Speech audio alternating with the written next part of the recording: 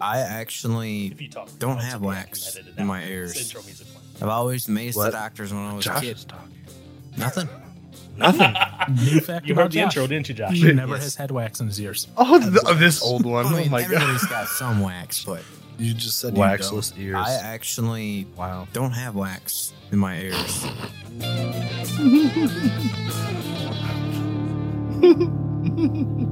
What's great is that Josh immediately took off his headphones as soon as he started hearing that. Couldn't listen to it again, could you? Josh? Nope. No? Really? You start off doing a little lip slat pop? Yep.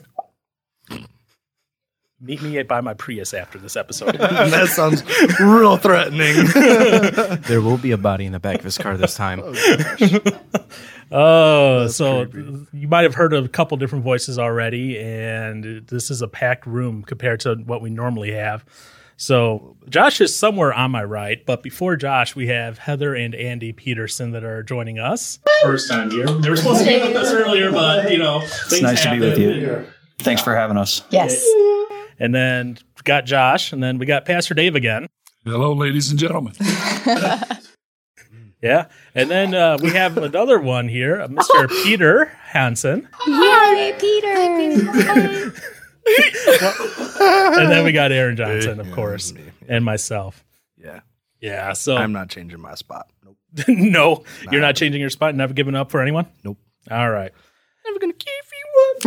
Oh, my goodness. You're going to get us a copyright strike, aren't you? Thanks That's what for I'm that. here for. Yeah, you do that. I'm letting you know, and you're going to be the one to clean that up with legal. So this is kind of the last episode of May that we're doing on mental health type thing, and just kind of a bigger discussion on people either who have had mental health, helped people with mental health, or have just varying, experiences along the way through that. But before we get there, of course, we have to have, Aaron's favorite thing every week, right? Mm-hmm.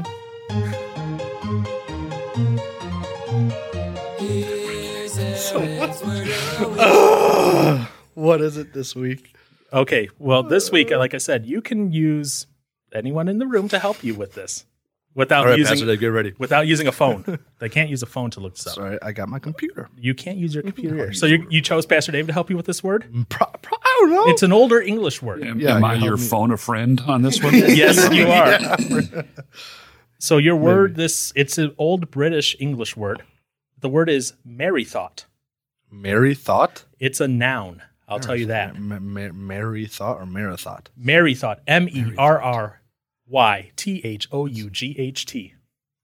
Merry thought.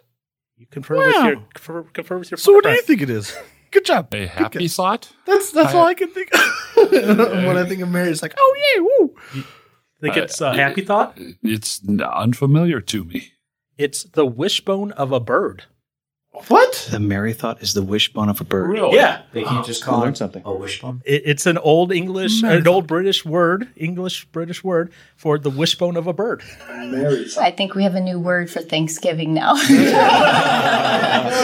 I want the merry thought. That was going to be my second guess. Sure. Yeah, I know. That's what I was like. It's like I have to bring up a weird, archaic English word because otherwise, what someone else would know it other than, and you could pick I any don't word. know much of anything. So yeah.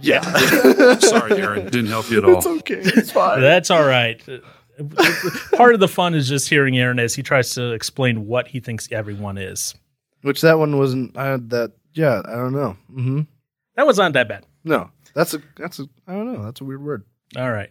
So Merry thought. I see that everyone around the room kind of like, I don't know what I'm doing. It's a little different. Yes. I'm a podcast rookie. You know what? All of us here are pretty much, it's nothing that's crazy. So Mental Health Month is coming to an end. And actually last week was Mental Health Week within Mental Health Month, which is weird. It's a little redundant, it seems like. Is there a day for it too? Or no? Does it not go that in depth? I don't know. Maybe there's an hour and a minute for it too. I don't know. Let's take a look. But we can do that later. Google. We don't have to Google right now. So we have, like I said, I already kind of said the names around the room, but except for Pastor Dave, who has been here before, we know him because Josh described him as our pastoral friend who is the biblical teacher at a church. who's staff here. Part of the staff here at the church that we go to. Yeah. I figure just if you each want to take just a few seconds, introduce yourself and why you agreed to come on even. So we can, who wants to start? Heather, Peter, who wants to start? I'll go first, I suppose. Andy goes first. Okay. My name's Andy Peterson. I've known Paul for many, many years. Aaron and Josh, many, many years. And I was thrilled that Paul asked us to come in and share our thoughts today. Sitting next to me is my lovely wife, Heather. Hi. We've been married for going on almost 20 years. 20 years. It'll be 20 years in December. Makes me feel so old. Heather and I have 5 lovely children together. And we've been, we've been members of fellowship here. Well, 20 years. It'll be 20 years, yeah. Yeah. Wow. It'll be 20 years next March. Okay. Heather, do you want to say anything else or you just want to? Well, I think he covered it. Okay. I've known you guys just as long as Andy has because we're a pair. We came together. So, yeah, exactly. Yeah. Yeah. And so the reason I asked Andy and in extension Heather, Heather has a medical background, not in psychology, psychiatry, no, just general meds. Right. Registered nurse. Some Yes. Of the medical side of things. Yes. Not you're not licensed in that regard. But Andy is, when I referenced earlier, one of the guys that I talked to and kind of helped me get the ball rolling on getting treatment. So that's one of the reasons why I asked Andy. And in turn, because I talked to Andy, I knew Heather knew everything as well. So it's again, like Heather said, it's a package deal. And I know that's right. Going forward. We already know Pastor Dave here. And I asked him here as well because he was the one who actually got me the hospital visit and drove me to treatment. You betcha. And then we have Peter. Peter, do you want to introduce yourself, sir? Get closer to the mic and talk into it. Tell us your name, Peter. Let's start with your name. My name is Peter Hansen. Are you sure? Are you sure? Pretend there's no mic in front. You're just talking to us, man. Well, I'm 16 and I've been attending this church for probably almost 10 years now and known, all you for probably about that long. And I'm basically just a little Aaron. Oh, joy. Yeah. There's a running joke between me, Aaron, and Josh that Peter's a little Aaron and Jonah's a mini Josh. Because they both spend copious amounts of times on their hair. Well, that and just yeah. Even though Josh doesn't have any hair, really. Well, right now, remember, this is probably too long for him. Yes, go get a cut again. Just got it cut, Paul.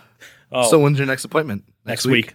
Yep. So, and the reason I asked Peter here is he has some fun experience with being finding out one of his youth leaders was dealing with depression, was in the psychiatric hospital at one point, and then having a friend going through some issues, and so I just wanted to say, hey, come on over and let's chat on the recording. Thanks for having me on.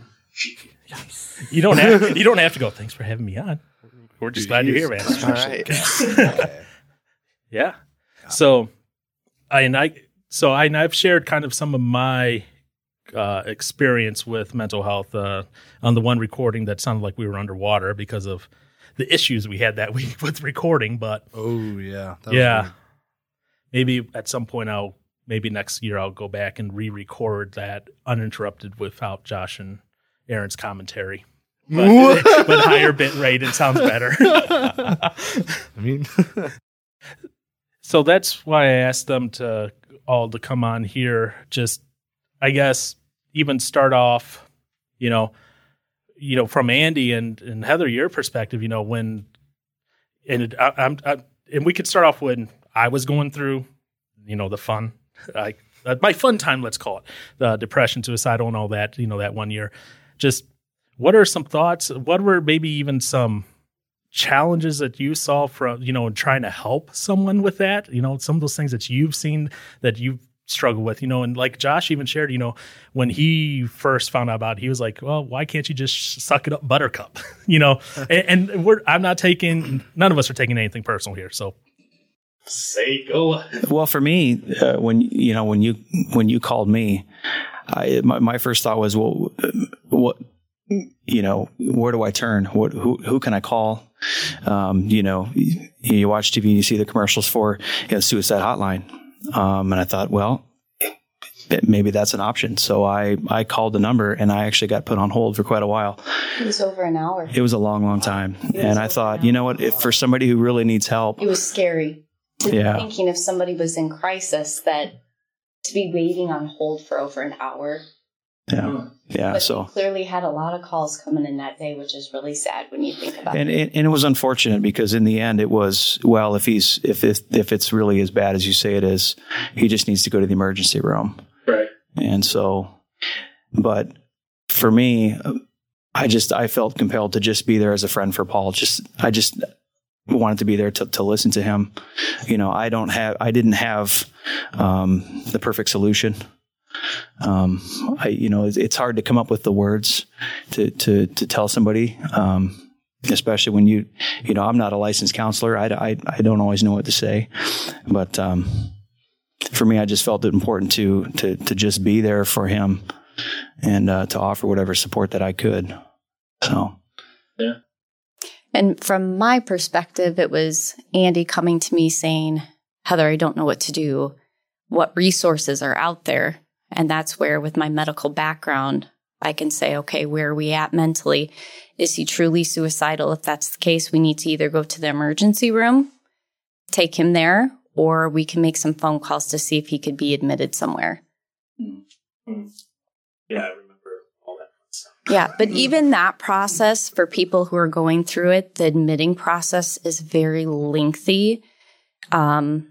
It's not an easy process. It takes hours. Yep. You experienced that.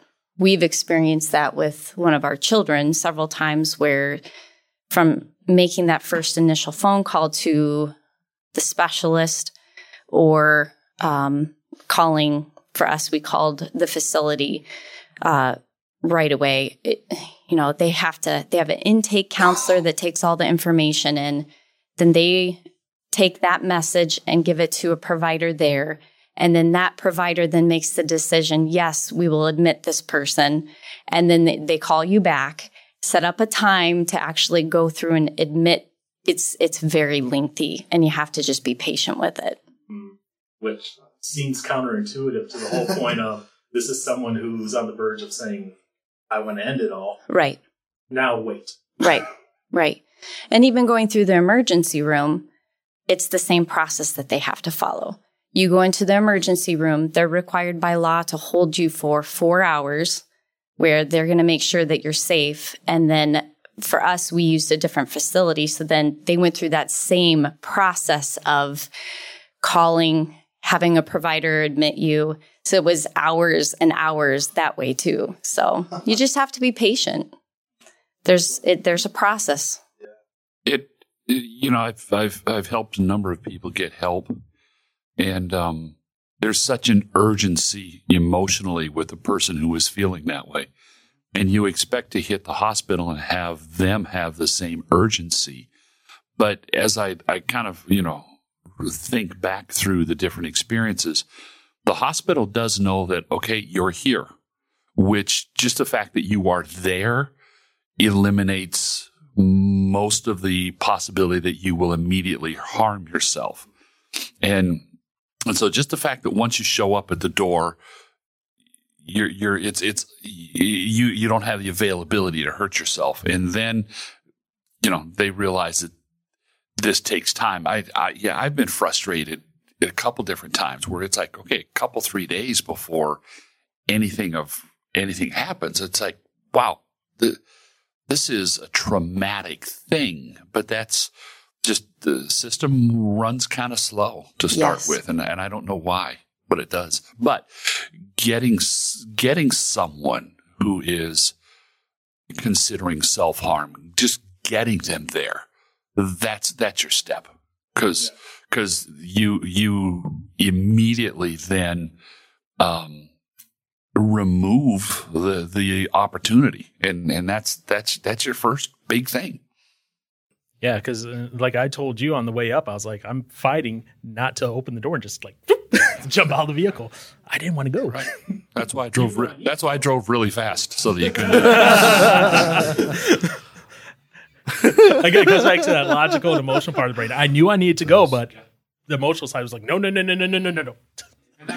That is why it's helpful to have family or a friend or someone shepherd you through that process, just so that it kind of takes some of that decision-making process away. Once, and I think that's anybody that listens to this. Once somebody makes a phone call to you, do something. Yes. Step in. Yep. Well, it's not my place. Yeah. If someone contacted you and told you this, it's your place. And the alternative could be a funeral. Own that person. And, interestingly enough, this week, one day on Facebook, one person that I kind of helped through this celebrated their recovery from feeling these things. Phenomenal.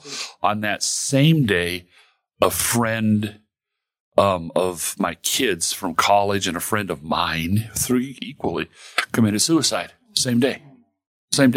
And so it's one of those things that you take ownership of those moments. And I think that's an important thing as much as you can. For me, when you called me, my first thought was, I got to keep him on the phone. I felt like a 911 dispatcher where they're like, stay with me. Don't go anywhere, because I thought if I can just keep him on the phone with me, he doesn't have this moment by himself where he might hurt himself. And then I said, hey man, I'll call you back. I'm going to make some phone calls. I'm going to try to get you some help. Let me help you. And we stayed in close contact. There's a lot of back and forth calls that night, and I'm thankful that it worked out in the end the way it did. And we're happy that you're here, Paul. I'm glad to be here too. Trust me. I never, like I've said multiple times, I never want to go back to how I was feeling that way again. Now, that being said, I know it's a possibility for me because I have been there before. If my medication is as effective, or if when I put in practice the various treatments I learned in inpatient and outpatient, that's always a possibility again. Right. But I need to be honest with myself when I'm getting into those situations. That's not always the easiest thing to do. It's not always the easiest thing to just reach out. And one of the things that was, I think, interesting from last week, that one of the articles I found was that, and this one might be interesting. I don't know if you know this, Pastor Dave. It was an article I was reading, and it said that, it said about 68% of pastors, they have like a list of like resources to get help for people, but less than a third of the parishioners know that those resources even exist, or that their pastoral staff even has knowledge of said resources. Yes, I could see that. Yeah. And I think we had kind of a little conversation mostly between me and Aaron on this one last week, where, where Aaron was of the mindset that if you even advertise that those resources are available, that it might make people feel targeted for it. Oh, it could. Yeah. Yeah, it depends on who it is, I suppose. I said that was that point of disagreement, but that's fine. Wait, what? What do you mean, what? Wait, I thought you disagreed with something else. Oh, I disagreed with something else too. Oh, okay. I also disagreed with the fact that I said sometimes it is a depression that it can be related to a spiritual aspect or something. Yeah. And where you were kind of pointing at that it kind of almost always is. No. Okay, that's what I was getting from you. Oh, no, okay. I was getting vice versa. All right. Sometimes, yes. Sometimes I would say that could be the case as well. But no, not always. Okay, so that's why I was disagreeing with you on last week as well. Because that's not always the case. No, it's not. I know that's definitely the case me. Mm-hmm. Do you two want to arm wrestle over this? We'll okay, just check it. No, we won't. What we'll do is we'll dogpile on Aaron after the conversation. Oh, I'm so confused now. All right. It's okay, Aaron. That's why we love you. Speaking of Aaron, we got mini Aaron next to him. What up?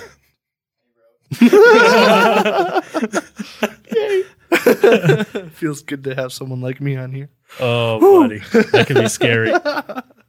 So, I guess, Peter, from your perspective then, and say whatever you want, thoughts and everything, okay? You don't have to filter yourself too much. Just don't make me have to put the explicit tag on anything, please.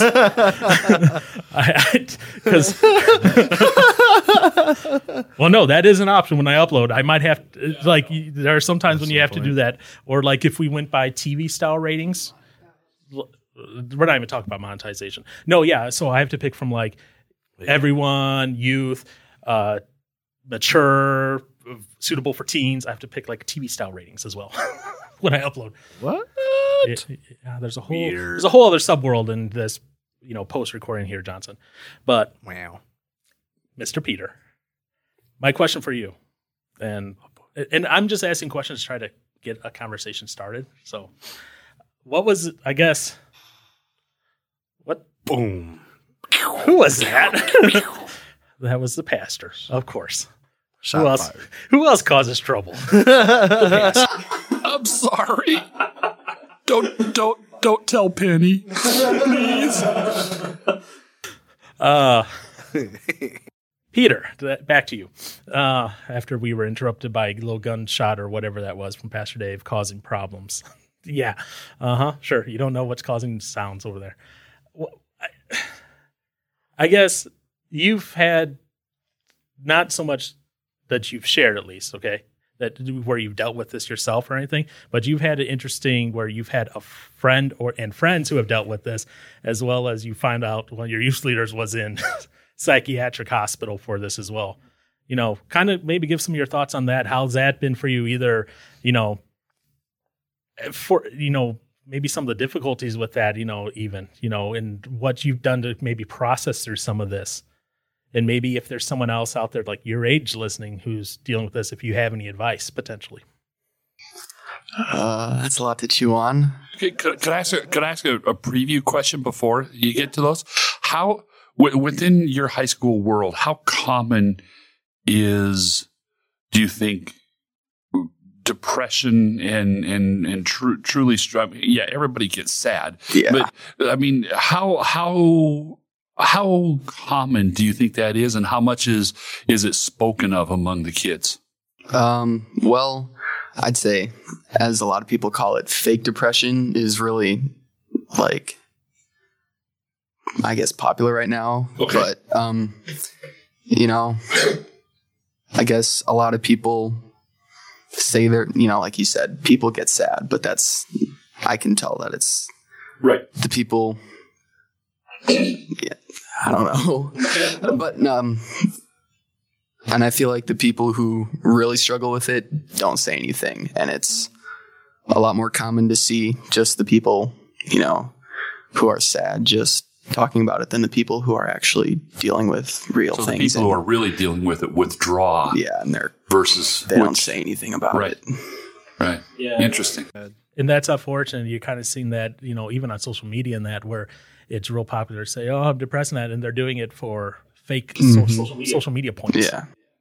Okay, that's helpful. Do you think other kids, when they see withdrawn kids dealing with depression, do you think they even notice, or are they just going on with their life and they're the quiet kids that sit off in the corner? Oh,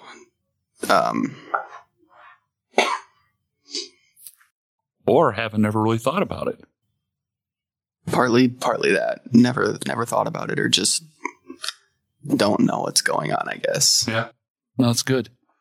Okay, back to Paul's question. Sorry to interrupt you there. Oh, so you brought up something good. So I brought this up. It's from the Department of Human Health Services, from the government. This is from the latest is from 2017 where they have data. So percent of Percent of high school students report they have felt sad or hopeless almost every day for 2 or more weeks in a row, so much so that they stopped doing their usual activities. In 2017, it was 31%. Wow. I believe that. 21% males and 41% of females. Wow. I believe that completely. And I say that from watching our children. We have 2 children who are teenagers. Seeing their friends, hearing their stories, a lot of them suffer from depression. It may not be severe depression, but, you know, a lot of them are coming from really awful, broken homes with a lot of baggage. And that's a lot for anybody to deal with, much less going through your high school years. That's a lot to handle. And going back, Pastor Dave, to your question to Peter, having, one of our children, suffer from depression for quite a while, he suffered in silence for a long time. Yeah. He didn't talk about it. He was really good at hiding it. And it wasn't until he came out to us and said, I need help, that we really, we perked up and said, oh my goodness, we've got to do something. Yeah, that was, I remember all that fun as that happened. Yeah, so just some more stats from the government here. Percent of adolescents aged 12 to 17 who report they had one major depressive episode, 13%.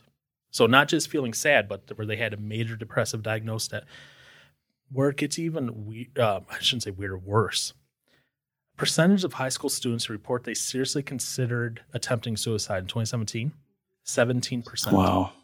22% of females and 12% of men. Percentage of high school students who report they actually attempted, not thought about, but they attempted.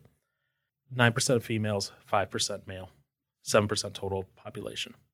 And percentage that tried through like overdose and poisons was 2%. So, they separate those out. So really that's like 9% total. That's sad. It's very sad. So back to, Pastor Dave's question where he's asked like how many people are really suffering with this in the U.S., in the schools. A lot. Yeah. Now, and maybe this is the one bright spot of this. The depressive numbers are going up, but the suicide numbers of contemplating and attempting, according to the government, from 2015 to 2017 are actually going down.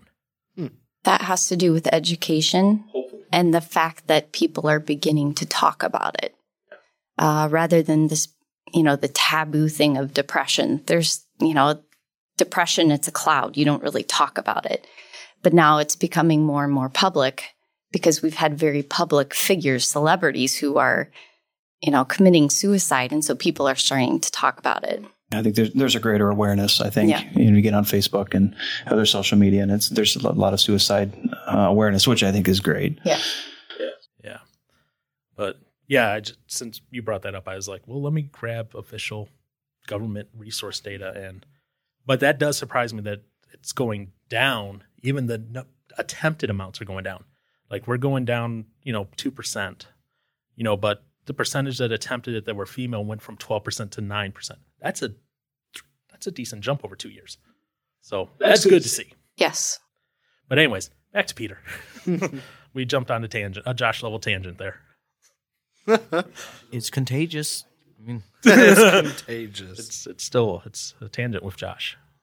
Anyway, back to you, Peter. Well, if I was to answer your question now, I'd say going through that really for the first time, having just like him bottle everything up and then just drop it all on pretty much at once was definitely a lot to take in. And I didn't know what to do or how to handle it because I had never gone through anything like that with anyone before. So I'm just like, what do I do? I want to help, but I don't know what to do. So that's what I come to you for a lot. Unfortunately, I had experience with that firsthand. But yeah, no, I get that, and maybe let me ask this question as a follow-up. What's maybe something that myself, Aaron, Josh, Pastor Dave, Andy, or whoever could have done maybe a little bit better to help you process through this time? Something that as a teen you might have needed that might have been able to help you process better or whatever. But maybe because most of us are slightly older and mature, maybe don't think of that. That's why I said most. Because of you, Mr. Johnson. I called you Brewer. Oh, I don't feel like I'm a person anymore. Anyway, back to Peter. Why I just hang my head in shame. Was there anything that we could have done different to maybe help? And be honest, man. Be honest. We won't. Not different, maybe a little sooner, but there was one thing you told me up at camp. It was, I can be there and be supportive and be a good friend, but I can't try and shoulder all the weight because it's going to end up taking its toll on me.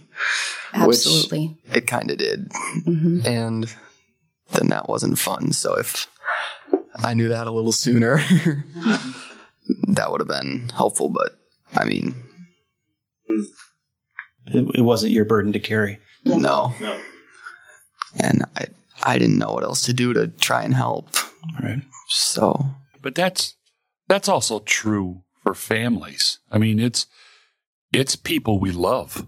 Right. And I told you that, and I'm lousy at it. Okay. I still carry that pain, that burden. It's, when you have invested in intimate relationships with people of caring, it's hard to separate your own ownership of it, and it's hard to put Teflon in there where I am here to help you and be these things, but I'm not going to let it get on the inside of me. And I think that's one of the hardest things for families. Yes. It's not a job. It's not something that we work at and then I go home. This is a passion.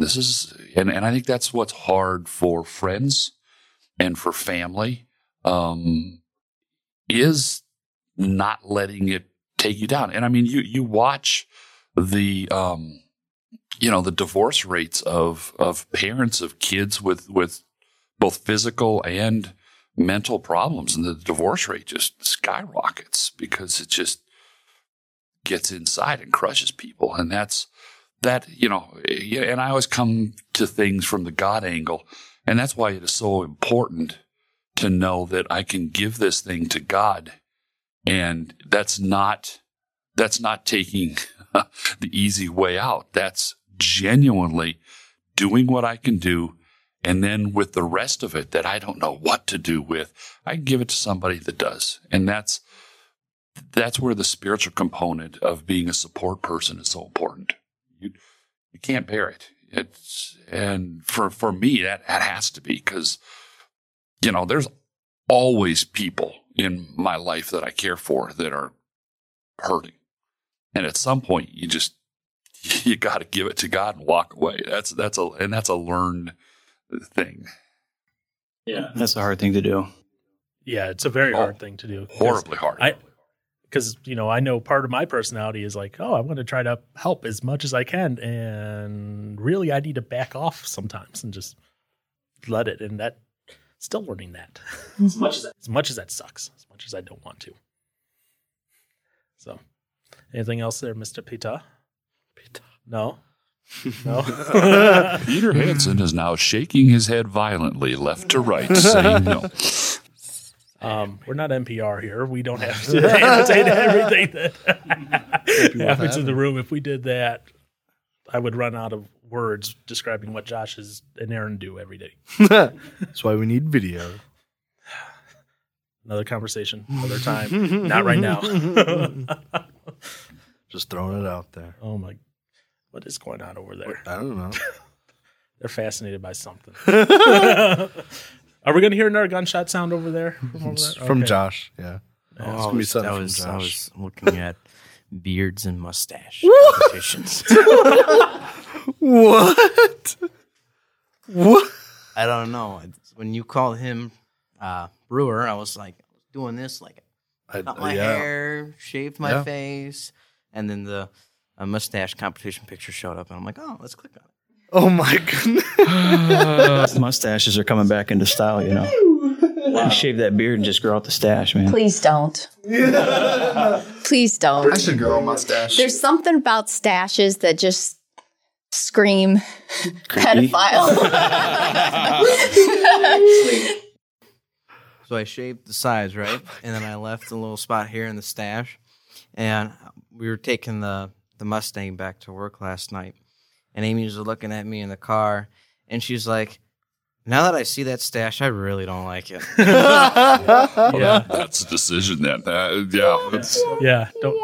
just stick with the stash, sir. It doesn't look good on you. Well, welcome to the conversation, Josh. Yeah. Thank you for finally, getting out of your. This is why recording takes so long, because it takes an hour to get him out of his tangents.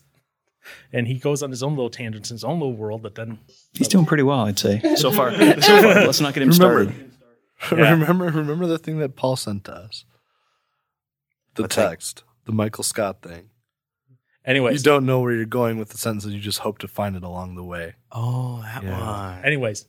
Yeah. Reel back in. You asked what was taking us by surprise. Yeah, because it was both you and Pastor Dave, so I was expecting like another gunshot sound to come off or something like that. Anyways, you did this on yourself, Mr. Johnson or Mr. Brewer, do you got anything to add in from what you guys? I don't know. I can't remember what I said in the last two. You don't have to. Just you could continue on from wherever. Say your thoughts, even if they're repeats. I don't know Josh. You speak about my thoughts before I get my thoughts. And then you repeat that thoughts. Yeah, so you go first. I'm just letting the other people here kind of speak and kind of take the floor this time. I'm just kind of in the back listening, and I'll inject. Huh?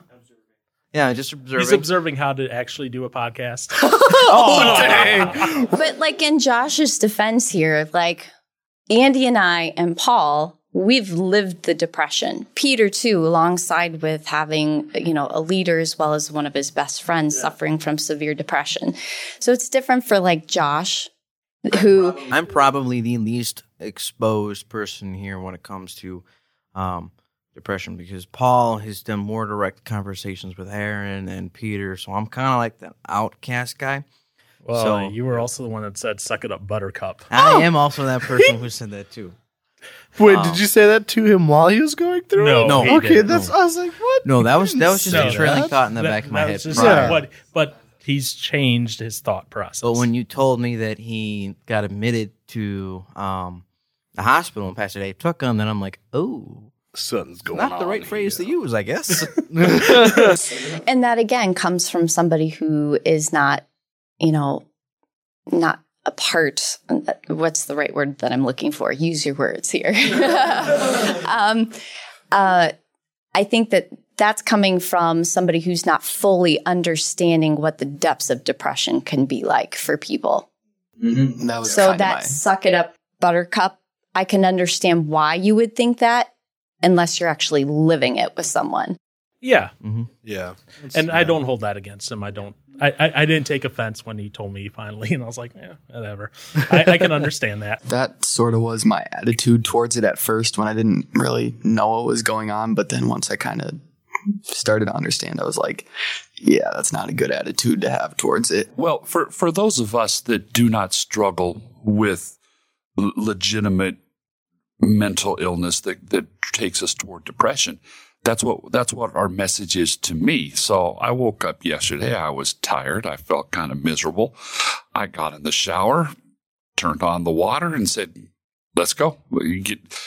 Because I don't have that illness. I don't have that struggle. So for many of us, that should be the message. You're right. For the fake depression people, it's like, okay, no, Don't play the depression card when you don't have it. Go get up in the morning, grab a cup of coffee, get in the shower, and take control of that. That's not possible for many people because of a variety of things in their life. Or if it is possible, there may be other things that it is not just that simple. There's because there are so many things, there are so many facets that lead to struggling with depression. And in fact, that's been one of my experiences. And I think that's a lot of times some of the confusion mentally, psychologically, spiritually of what's going on, because there are so many different things that can feed into depression and self-harm and those things. And I jotted down things that I always kind of consider through. First of all, for some people, there is that biological tendency. That's just how the brain processes. That's when it gets tired, whatever. That's where it ends up. And I mean, we accept that in so many other things. Some people are gifted musically. Well, that's how the head is wired. Some people are gifted with math. I don't understand them.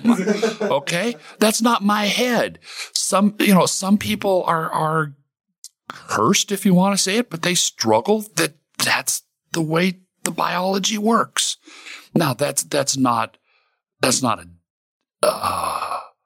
that can be dealt with other things, but that's one, so there are facets. That's one facet.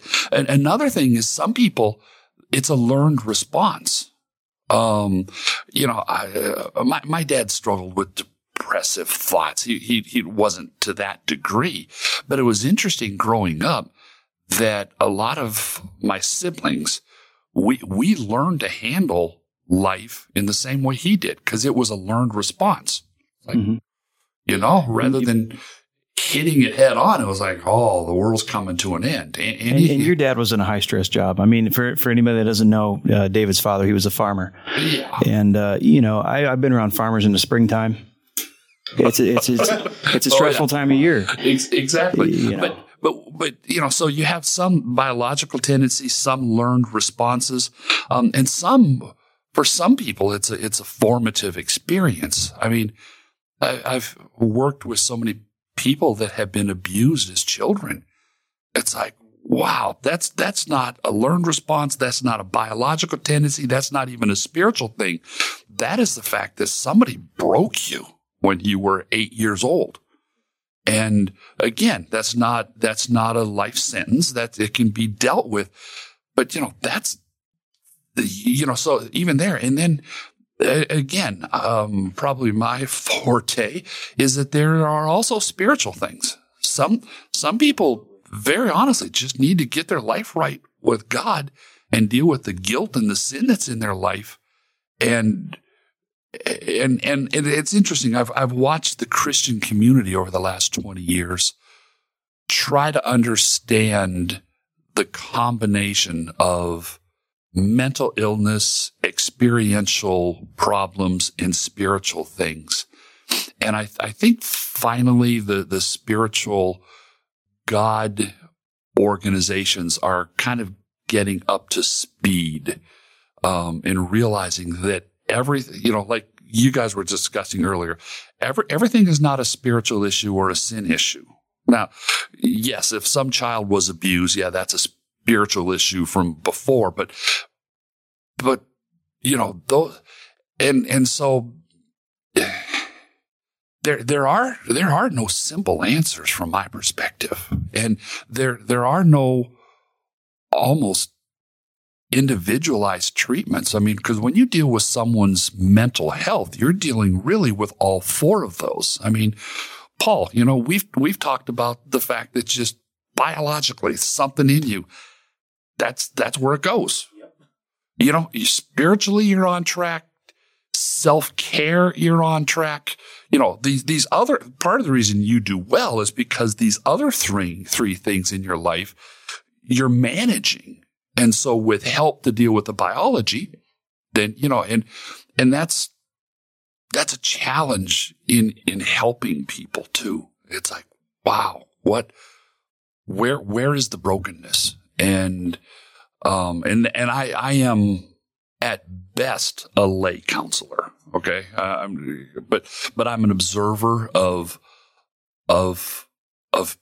people's mental well-being. And I you see all of those things. And, so as we deal with people that we love, sometimes we've got to sit back and go, wow, I need, 20% biology and, 20% in, like, you just got to have to learn how to respond differently. And yeah, this happened in your life and harmed you. And we've got to go back and fix that.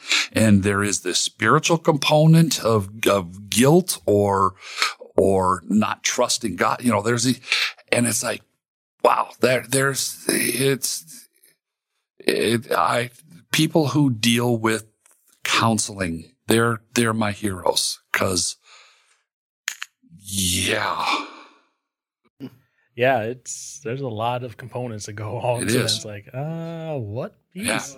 Yeah. And like I shared with Aaron and Josh, and on a couple episodes back, I was like, when I was going through that, there were times when I was going, God, why is this not going away? Yeah. I was like, what am I doing wrong? Mm-hmm. And I even questioned, I was like, is there something in my life that I need to, stop doing? Is there a sin? Is there a spiritual practice I'm not doing? I was like, what the heck is wrong with me? And that was part of that mental anguish, is just trying to. Yeah. And I think a number of years ago, the church would have simply said to the church, meaning the church larger, exactly, right, what would have simply said, oh, well, you don't have enough faith, or you don't have this or whatever. Yeah. And they would have put all of the eggs in that spiritual basket. And I think we realized that for many people, it is not all that. Yeah, I don't think we recognize. Yeah, I really think so. Because I have so many people that I love who are now in this field, everything from Becky to my daughter Anna to whatever, and watching them help people and understanding there is a spiritual component for all of it, but it's not the only component. And so, yeah, I think that the church and the spiritual help world is understanding that more and more. Yeah, and like I said, I'm grateful for that. And my mom, I love her. Yeah, we all do. Every time I see her, she's like, "Are you off those pills yet?" Right. Mm-hmm. She's like, I'm like, Mom, it's nothing I can just pray away, Mother. She's like, well, have more faith, and you can. I'm like, no, I can't. I physically need my brain chemicals altered. Exactly. If I have diabetes, I need insulin. That's right. Yeah. You can't pray away high blood pressure. You have to take your pills for that. It's the same thing for, depressant medications. So, right.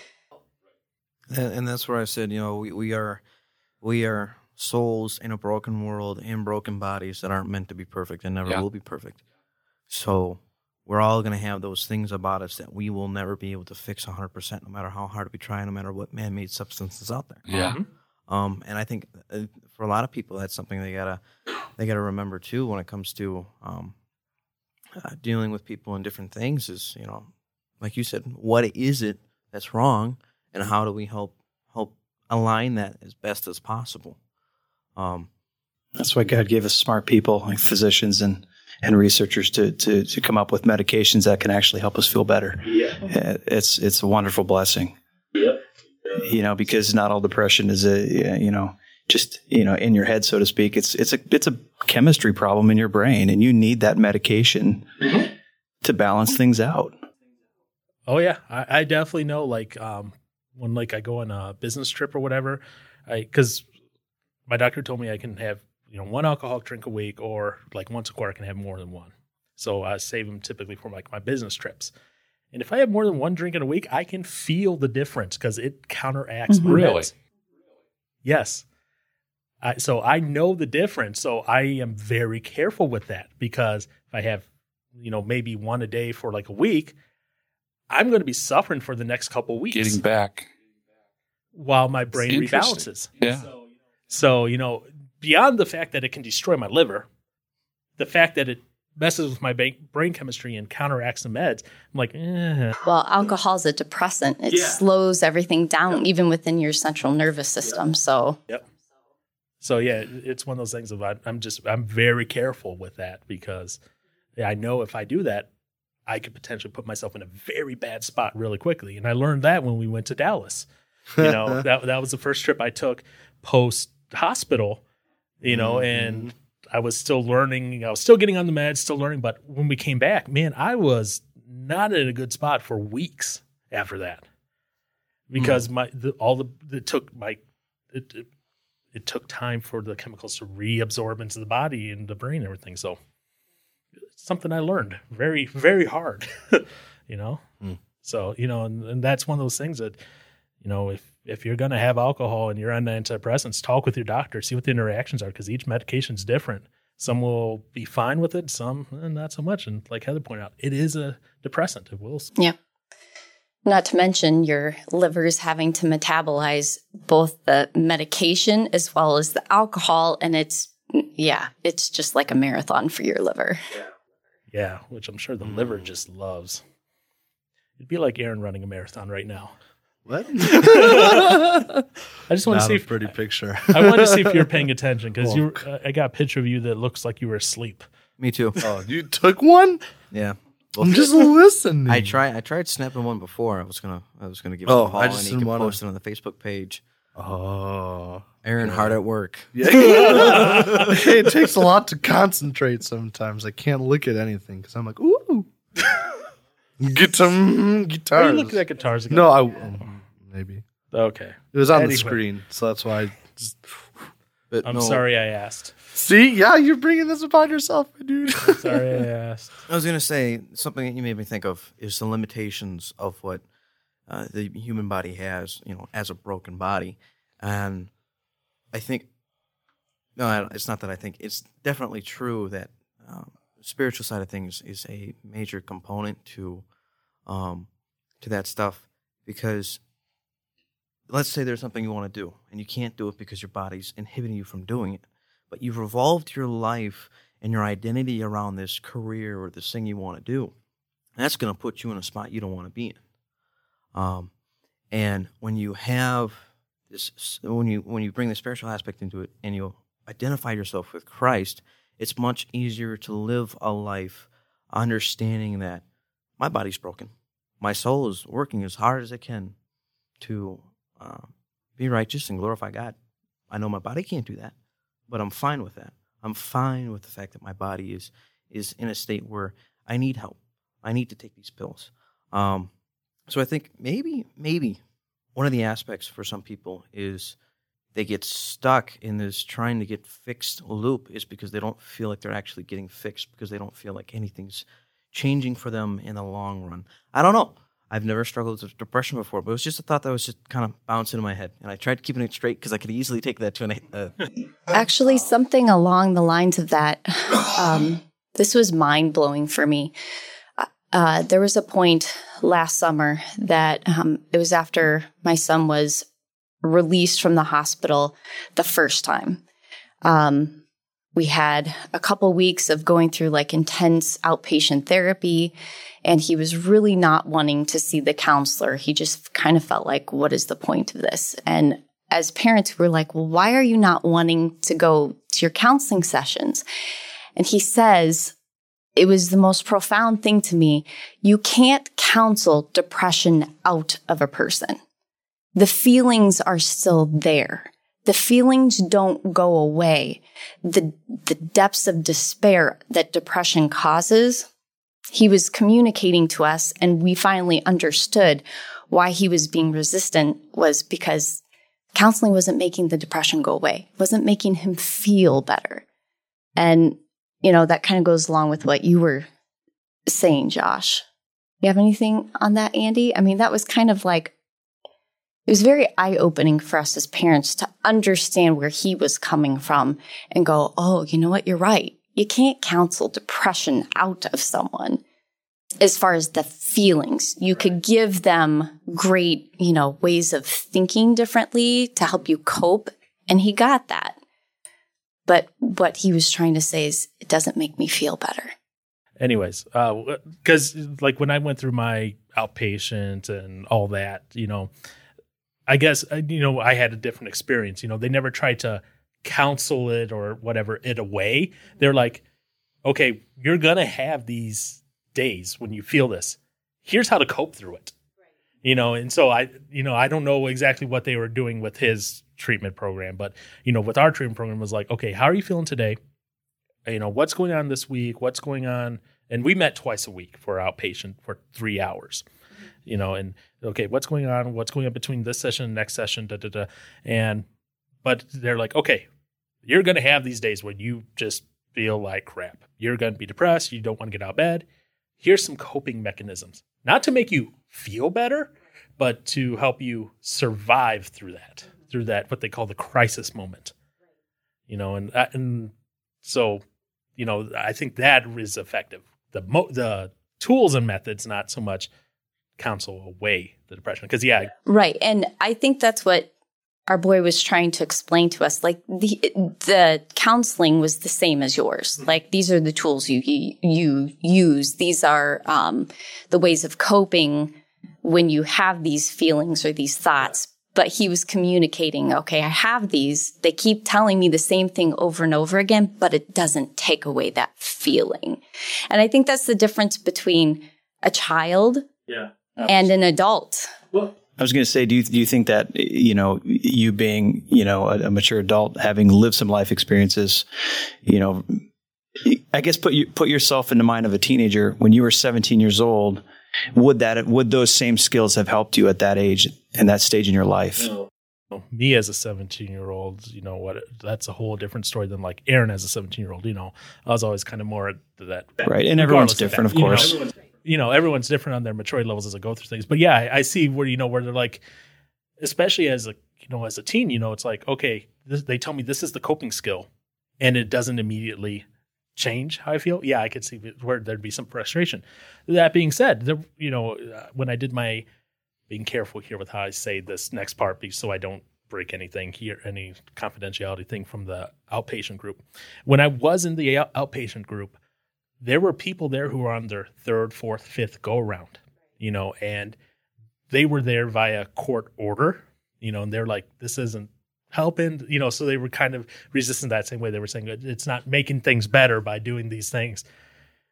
And one of the things that the counselor kind of challenged them with, because it was a group counselor thing, was like, okay, yeah, it might not work immediately, but this is a thing you have to do every time you're doing this, take something, every time that some of these feelings come up and they're like, are you doing that? And they're like, well, I try it once. And then if it doesn't work, I just discard it basically. So if you're trying it once and discarding it because it didn't work once, okay, but it's kind of it's kind of the same thing. Repetition. It's how we memorize stuff. It's how the Bible, I learned theology class kind of signifies stuff that's important. Repetition. If that's what helps our brain sometimes to remember these things. And sometimes we kind of have to rewire our brain that way, and like I said, I get it, especially as a teen, you're like, well, I wanted to, especially in our current day and culture, everything has to be now, immediate. And it's not. This isn't, these methods that, these aren't things that are immediate, mindfulness. That's not an immediate thing. That's where you have to literally stop for a bit and just kind of take in everything that's around you and really analyze everything going on, saying, is this really true or not?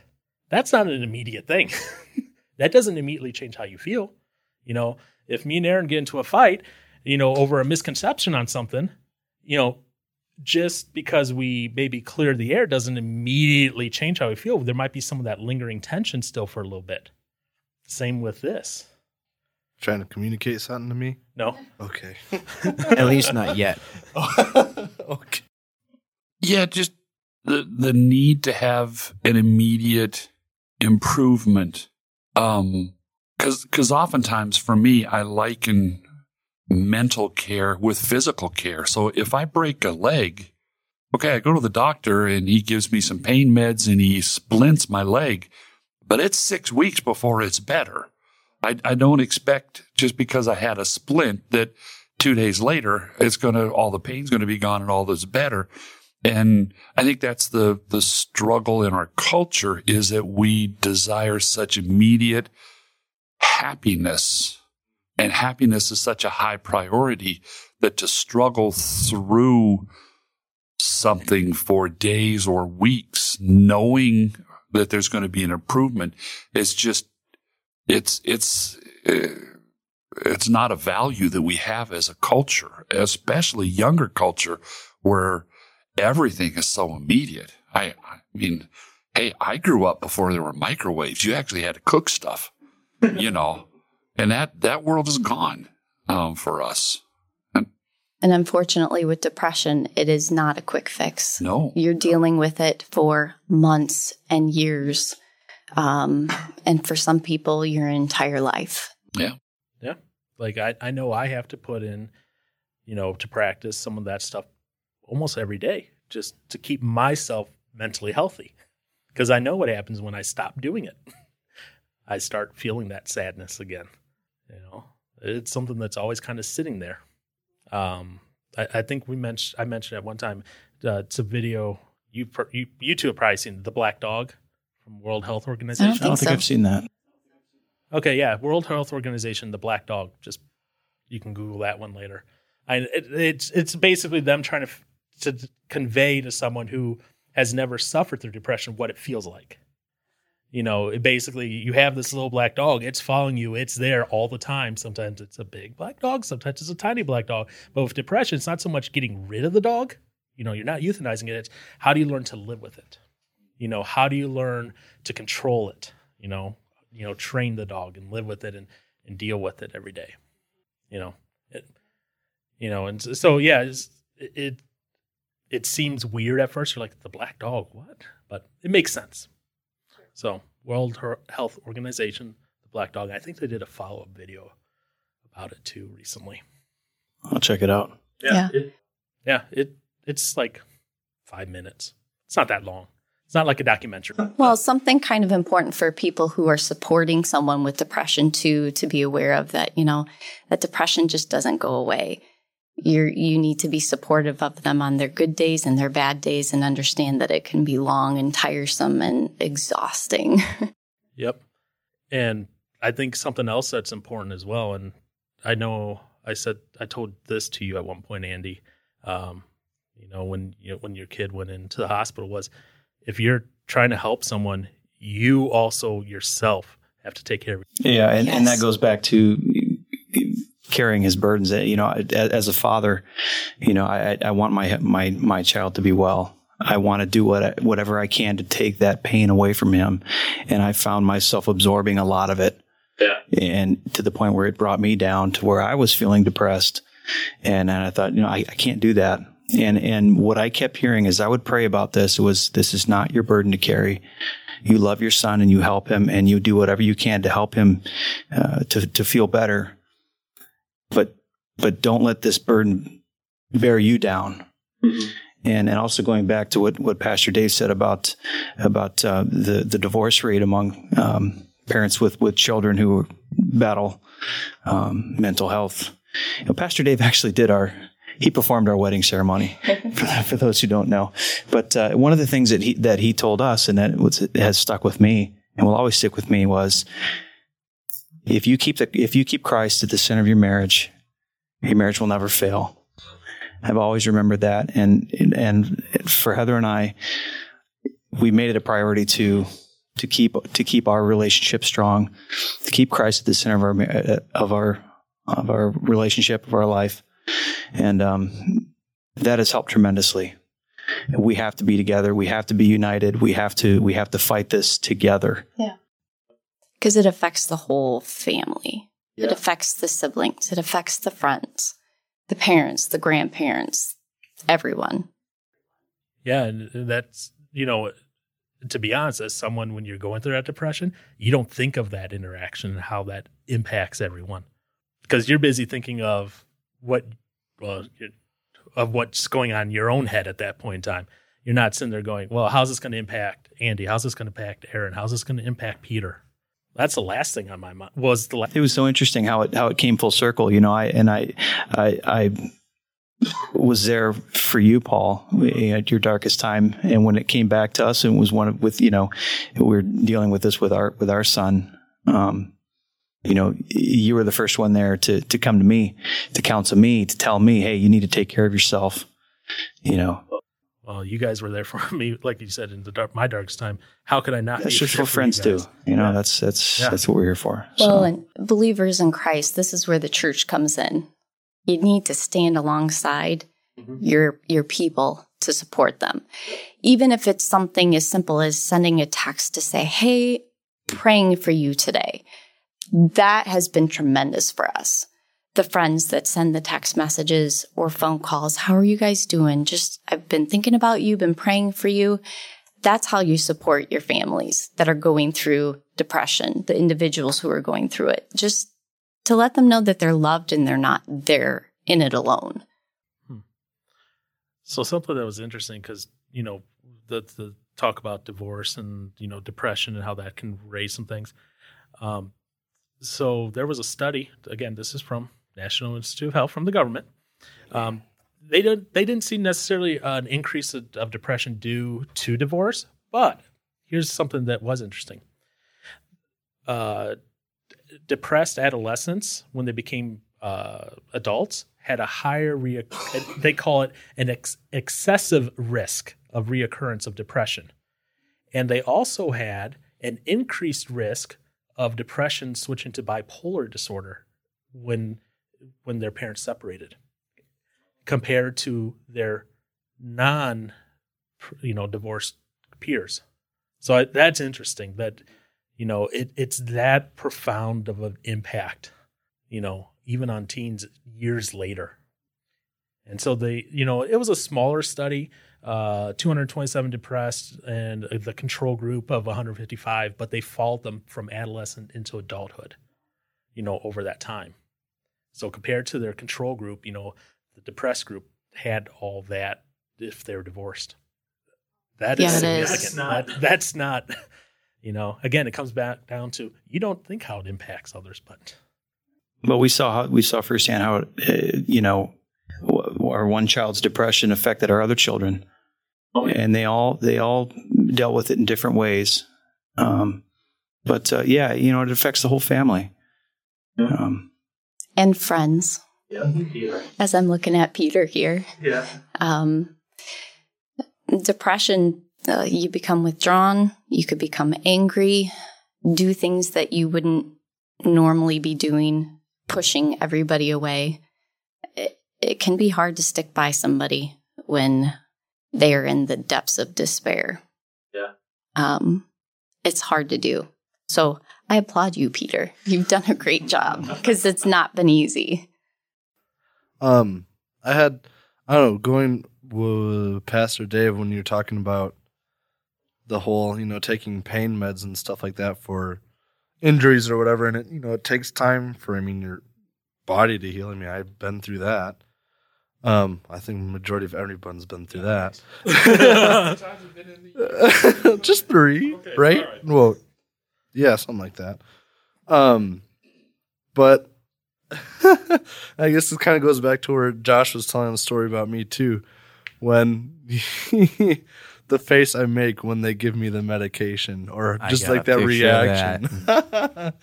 Like how much can like drugs and stuff like that, like could that get you into a point where you become to a point where you're mentally ill to a point? Like, can that happen, or is it all just like, for you, I don't know, is it like just biological, or? For me, it's mostly biological, yes. Okay, because I was always wondering, because you have people that may be fine, but then they'll go through, you know, something traumatic in their life, and they'll turn to alcohol, drugs, or whatever, and then over time, they just become a mess through all of that. Like, so couldn't that, like, the drugs and stuff like that doesn't that alter your brain in some way? Yes. To the point where it's just like, it doesn't recover, or it just takes a long time to recover. Antidepressant medication? Or are you talking about pain meds? Like cocaine. Oh, I guess both. Okay. I don't know. Okay, actually, that's a really good question. So, Medicine stuff. yeah, people don't realize the effects that alcohol has on a brain. Your brain can suffer from significant damage from chronic use of alcohol. It could be the kind of thing where, you know, you have a cocktail every single night, but it's not enough to necessarily get you drunk, but you do it every day for years. It's going to shrink part of your brain to the point where you're more at risk for having Alzheimer's, dementia, problems with anytime you deal with like shrinking of, for instance, the cerebellum, it deals with your movement and not being able to walk very steadily anymore. So it can mess you up. So yes, it can. Yeah, so it can. I mean, and I figured because it does have an effect on your brain in that moment. So the more and more you do it, I'd imagine it, could permanently do something down the road.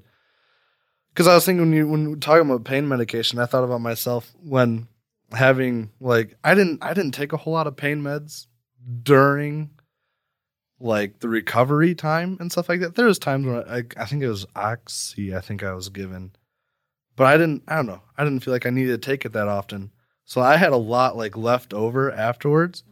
There was definitely when I did have to take it, feeling that huge difference, and it's just I don't know how to describe it. It's just a wave goes across euphoria my body. is what it's called. That yeah. That's why it's so addictive. Oh. Yeah. And I thought about that because I was like, man, I've got all this leftover pills. It was definitely a thought in my mind to be I could still use these and stuff like that. But then I had a friend over, and she's she had one of her family members go through a lot of abuse to painkillers and stuff like that. So she took them, poured them in my drink, flushed them down the toilet. Good friend. Yep. Yeah, actually, yeah. Anytime somebody's dealing with, that urge to have that euphoric feeling when they take a medication, if you don't need it for pain, you get it out of your house. And not necessarily flushing it down the toilet, but you could go take it to, they have all over most cities, they have prescription drop-off where they will legally and safely get rid of medication so it's not contaminating water in that. Yeah. I don't recommend you flush your meds because, well, I do remember it went into I guess my friend technically did. They put it in my root beer, and then I ended up taking that and so, I guess I kind of That's good. That's good. But no, that could still get in the waterways. That's why they recommend. But no, okay. I didn't know there was drop-offs. Happy fish. Yeah. No, but that, and I think we understand that the healthy medical use of opioids is it helps us heal better. It used within that, but when you need 4 days of that, and then you have 28 days left of pills in your bottle. If there is any temptation to get toward those, get rid of them. My mother, she had a knee replacement. Well, it was delayed because of other health issues. She was on Oxy for months. I call her my stoner 84-year-old mom, Elva Jane. Hey, Mom, how you doing today? But it was a concerted effort then, as she healed from her knee replacement, to step off of those. I ended up calling her every 4 hours for about 4 weeks as we worked her through that, and because she had a different plan every 4 hours. Love you, Mom. And so, yeah. And yeah, as you look at not only biologically what it does to you, but that is one of those you learn to handle your problems through chemistry rather than the proper ways. You begin forming, these formative experiences of what gives you relief. All of those things lead to addiction and mental struggle. It's just bad news. Yeah. And and especially like when you're going through that wonderful, wonderful land of depression, you want something just to take away that mental pain. Yeah.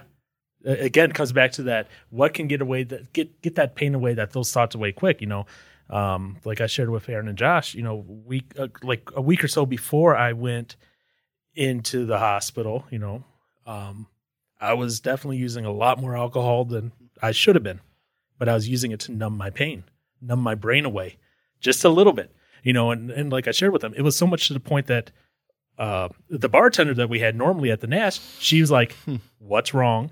You're drinking way too much." When your bartender goes, "Something's wrong," there's something wrong. They know. And they're going, you shouldn't be drinking like this. When you have a bartender telling you shouldn't be doing that. You better listen. Yeah, exactly. Yeah. All right. But at that point, I think things were kind of already in motion to not necessarily get me in the hospital, but at least treatment-wise, that something was happening, at least even if I wasn't fully aware of it behind the scenes. But yeah, and then to your second part of your question, Aaron, but like the antidepressants, if they leave, I don't know that one. I don't know if Heather knows. If any antidepressant that you're put on, almost all of them come with the disclaimer that, it could potentially increase suicidal thoughts in that. It has to do with brain chemistry in that. So there is that possibility. And for those that struggle with that, taper them down, take them off of it, put them on something different. Anytime you're dealing with a medication that deals with brain chemistry, there's the potential for that. Yeah, and there was an article I read. It said something like, for those who go onto antidepressants, it's like the first 6 months or whatever is where it's most at risk for a suicidal relapse, or where they might actually take. And I was like, oh, that's interesting. It's the first 6 months. Well, our experience with our son is the medication he was on. We just saw a new specialist. We stopped all his previous medication, have gone several weeks without anything, and are starting him on something completely different. She believes that one of the reasons why he was not getting better and was continually getting worse is he was struggling with side effects from his medications. So there was a possibility of his increased depression could have been side effects from his medication. That's the tricky thing with depression. Yeah. You're not sure if is the medication, is it just because, their brain chemistry is just completely still off and they need something more. And especially a teenager when they're still growing and their brain is still right. And that's why after the third hospitalization, we said, okay, we need to do something different. So we took him to see some specialists in Chicago that they get down to what causes the depression so that they can treat it appropriately. Yeah. Rather than just saying, oh, you're depressed, here, take this pill. Oh, you're still depressed, let's try this pill on top of it, where you're just continually like multiplying pills in that, and they're not getting better. Yeah, right. And, when I was talking with my doctor originally to get, when they're deciding what pill to put me on and everything, it came down to like, okay, is anyone in your family taking medicine for this? Because they want to know that because, genetically, some pills may work better than others. So, if I ever have kids and they're like, oh, and they hopefully, if I ever have kids and hopefully they never have to suffer through this. But if they do, I can say, okay, this medicine worked for me. This medicine didn't work, because that will be the basis then for them on what kind of their treatments would be. With our son, with this new specialist, they did a DNA swab. And they took his DNA and put the pharmaceuticals with it to see which ones worked best with his system and which ones didn't. So they could already take out that big error of like guessing. So they could say, okay, we know without a doubt these medicines are the best ones to work with his system, and these are the ones you want to stay away from. And it was interesting, too, because one of the medications that came up on the list of, don't take these was was a medication that he was on. Oh, wow. And it was making the problem worse. And his psychiatrist that prescribed that to him to begin with said this may actually increase his depression and put him at higher risk for suicide. And it turned out that unfortunately that was the case. That was actually him. the case. Mm-hmm. Did the doctor want to take your DNA samples to compare or not? No, it was just him. Okay. Just for the pharmaceutical stuff. It would be interesting Yeah. to see your profile Yep. in comparison. Well, and I think it was called gene site testing. I'll have to look it up. I'll let you know but it wasn't just the psychotropic drugs, like the antidepressants. They checked him with like pain medications, anti-anxiety medications, like a whole list of things and it was like fascinating to know, okay, if he ever ends up with another surgery, which with him is a highly likelihood. Yes. That there are certain pain medications that are not going to be working well for him. And I have a list of the ones that are in the green light. They will work well for him. So now I've got like, Maybe we could do a group outing. Let's all go. I've never heard of that. Yeah. Me either. That's awesome. Yeah. It was truly fascinating. It was eye opening because after his third, admission to the hospital, it was quite honestly the definition of insanity. Like, something has to change. Yeah. So we took him to the Amen clinics in Chicago. I highly recommend looking them up. It's a completely different way of treating people with mental illness, brain disorders. They do what's called SPECT scans, where they do scans of the brain to check for blood flow. They do one under concentration where he had to like do a test and then have the scan done right afterwards. And then he had another one where he was at rest. So they want to see what the brain's doing at rest and when it's concentrating. And then he did a ton of like cognitive testing on top of it. So they take all of the results and then they look at it and say, okay, in these images, we see that his brain is lit up in this area. Even at rest, he's suffering from severe anxiety all the time. His brain cannot shut off. The area of the brain that's supposed to be leading the rest is like turned off. So then they could say, okay, these are the issues that we see with people, the diagnosis that they have when we see these images. So then we were able to come at it with true tests, true images of the brain to say, this is what your diagnosis is. Now that we know what the diagnosis is, we can treat you appropriately. So the diagnosis of bipolar disorder was completely incorrect for our son. And he was being treated incorrectly because he truly never had a manic phase where he was up for, days in a row because he was sleeping at night. So he was on the wrong medications. That's actually encouraging to hear, though, that treatment and diagnosis like that is coming along like that instead of how it used to be. And I'm glad now that they actually got him hopefully on the right meds that are right. Exactly. And the amount of history and evaluation questions that they asked myself, him, and then after meeting with the psychiatrist, we met with her for like 2 hours and 15 minutes. Mm-hmm. It's a long time to meet with the doctor where she asked more questions to be sure that we were getting the correct diagnosis. We've never had anybody spend that amount of time asking those questions before to be able to get to the diagnosis. Yeah, because I remember in my inpatient, if I maybe saw the doctor in that entire week, 20 minutes over the entire week. Yeah. That's not a lot of time. No. And our experience with his main psychiatrist, before we took him to these specialists, we would get maybe 5 minutes in a room with him. Oh, you're having mood swings? You're bipolar. Here, take these pills. Take these pills, come back in a month. Yeah. And we'll repeat the cycle. And it was a vicious cycle. Wow. But now I feel like we're finally on the road to recovery, and it's been fascinating, eye-opening. And there are a lot of people within the psychiatric community that are like, no, the Amen clinics, they're he's a quack. They're just doing things different because they've recognized that the history of the way we've done things has not worked. Right. They understand that, okay, if you have a heart problem, the first thing you do is you look at the heart. So they are in the whole, like, clearly if you have a brain issue, we need to look at your brain look at first. the brain, see what's happening. And then go from there. Yeah.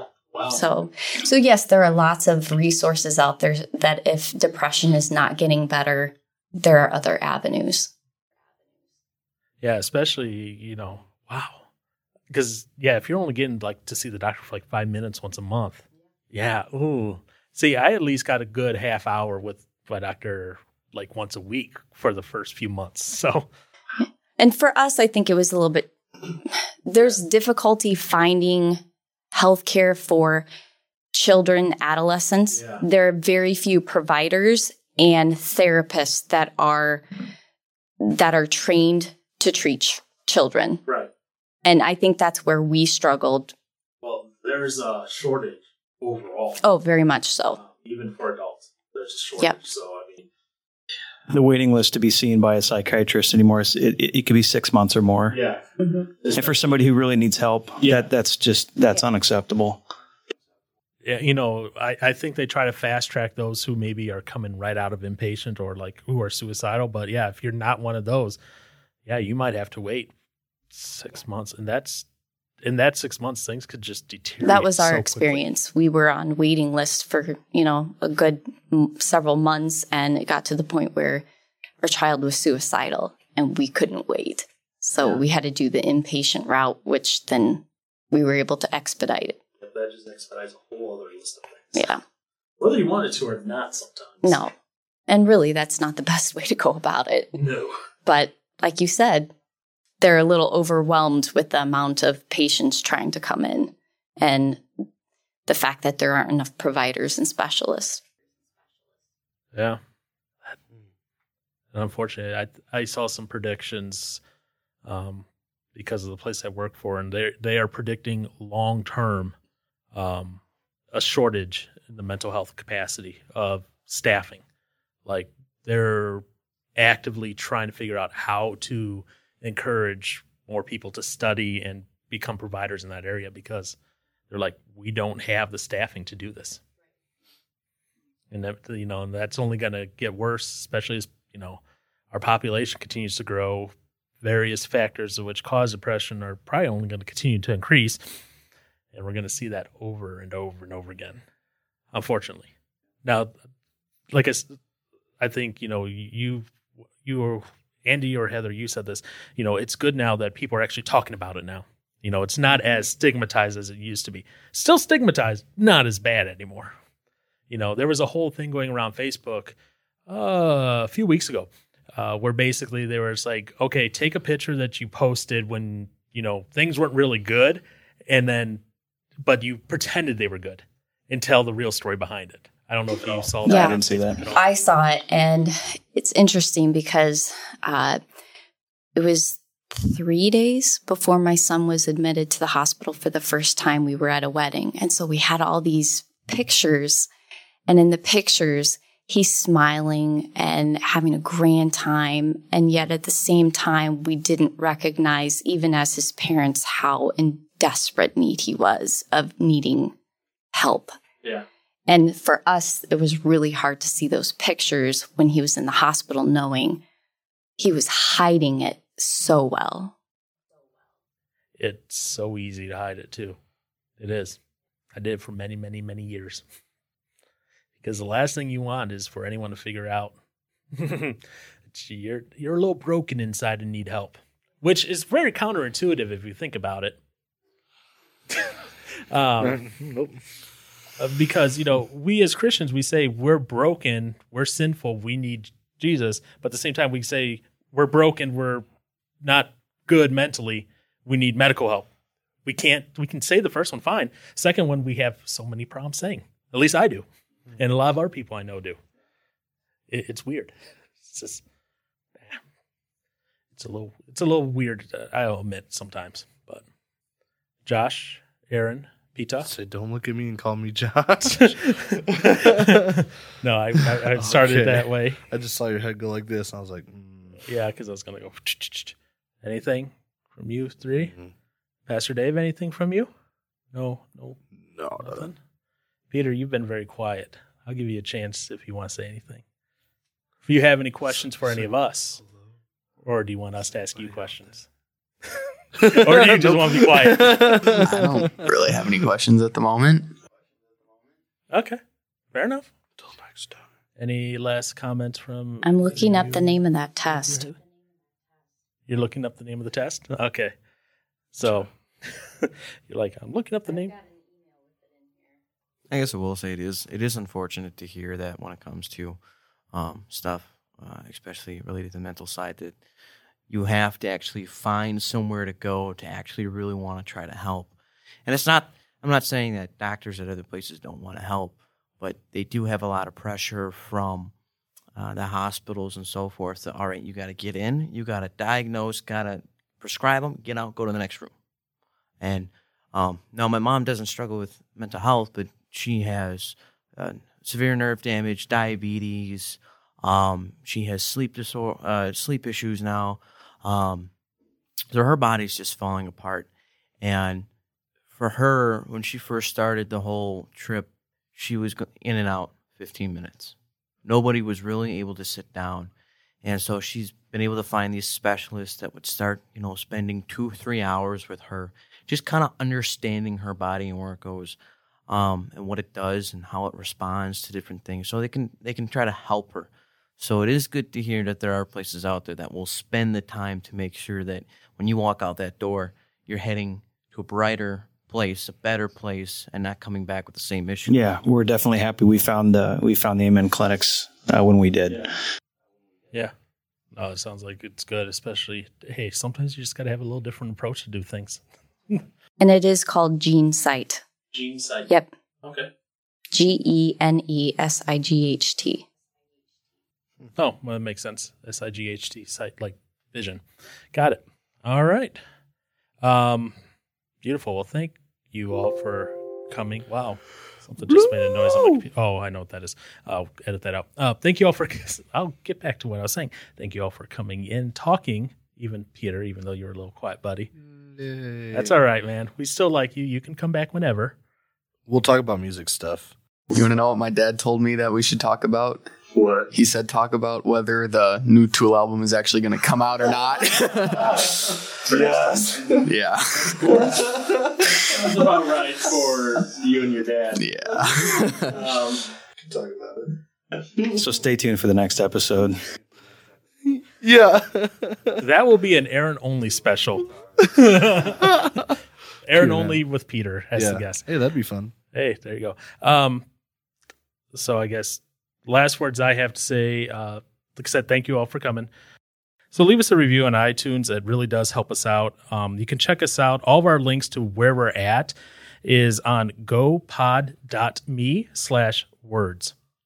And that has a link to everywhere we're at, whether that be iTunes, Stitcher, just the direct RSS webpage, or you can listen right there on gopod.me/words.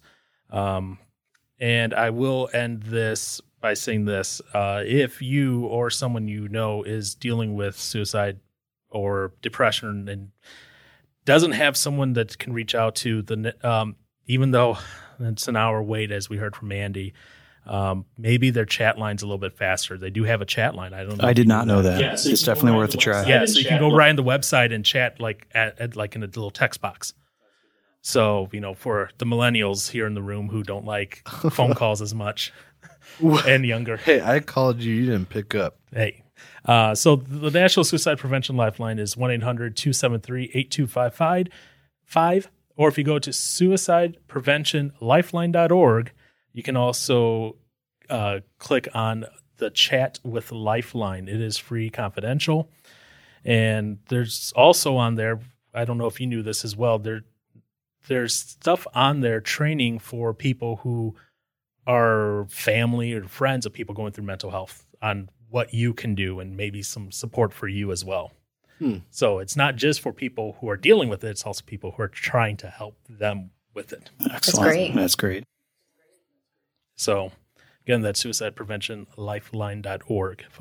for when I can talk English properly. But that being said, if no one has anything else, no? Okay. No? You sure, Johnson? Mm-hmm. Sure? I'm positive. Are you sure? 110%.